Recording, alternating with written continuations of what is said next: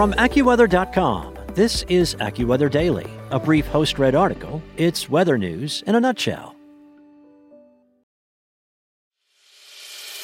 As a longtime foreign correspondent, I've worked in lots of places, but nowhere as important to the world as China.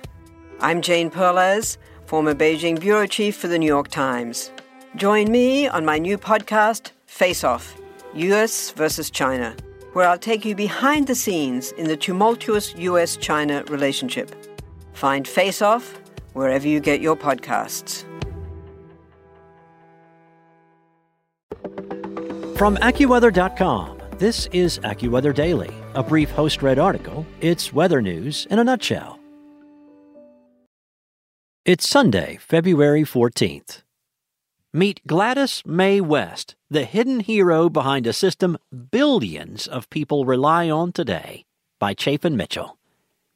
Millions of people around the world rely on GPS technology every day to navigate roadways, the sky, and the oceans. What was once relegated to large paper maps, or sometimes multiple small maps, now works seamlessly on tiny smartphones or navigation devices at the touch of a finger. And the development of that technology is thanks in large part to the intellect of one trailblazing woman. The global positioning system was developed and originally used for military purposes, but these days the technology is used in ways that few could have predicted decades ago, including one of the developers herself, innovator and pioneer Dr. Gladys Mae West. Growing up south of Richmond, Virginia in Dinwiddie County, West was motivated by living in conditions she knew she didn't want to create for herself in the future. We made our living by having a farm. I told myself I did not like being out in the sun, working sunrise to sunset and all that, so I made good grades in all of my subjects, West told the U.S. Navy in an interview. West recalled growing up as a young African-American girl and attending a separate school from the white school and riding on separate buses.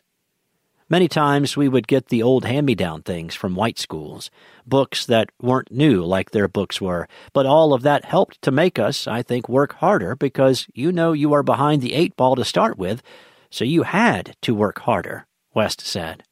Once it was time for West to attend college, she was told that she would be successful in majoring in math, since she did well in all subjects.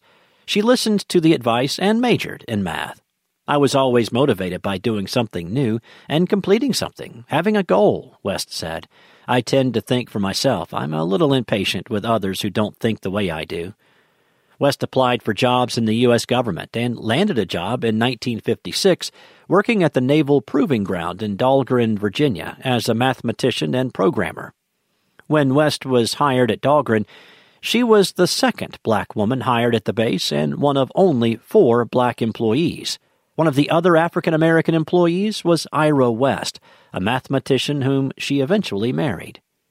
I met my husband there, too. I remember the first day I came to work. I didn't know anything as exciting. And we had 3 children. 3, West said in an interview with the Navy. At the beginning of her career, West worked as a mathematician that verified tables, calculating everything by hand. Eventually, a computer was installed and she took the role of being its programmer. That was the biggest computer in the Navy at the time that they installed, so that was exciting because it was so fast and you could code much larger programs, West recalled. West continued programming large-scale computers in the Naval Surface Warfare Center, Dahlgren Division, and worked as a project manager for data processing systems used for information gathered by satellites. At the same time that we were coming to work here, they were also bringing in a large computer, and they brought in these mathematicians to learn to work this computer. We hadn't had any computer teaching or knowledge, so we had to master this job that they wanted us to do. So we had to learn how to program and code for this big computer, West said. The results of the work she did eventually led to the creation of GPS. My part in the global positioning system would be working more with over-the-water, West said. A lot goes into the scientific computation to generate an orbit, which is a database used in GPS. So the different people who did civilian applications learned to use the database that we generated, and that was the foundation that GPS was built on. West worked on verifying satellites' exact location by looking at data that was transmitted through computer software that processed geoid heights, or precise surface elevations. We started working with satellite data a lot because there are different stations, satellite stations, placed all around the world, and they would get data in and we would have to code algorithms to sort of verify the data that we were receiving. And then I worked some with geoid heights because they were trying to measure exactly where the satellite was and where things were, and so I did.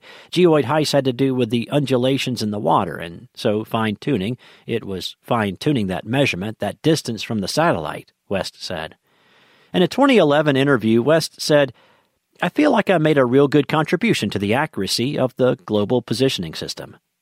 After 42 years at Dahlgren, West retired in 1998.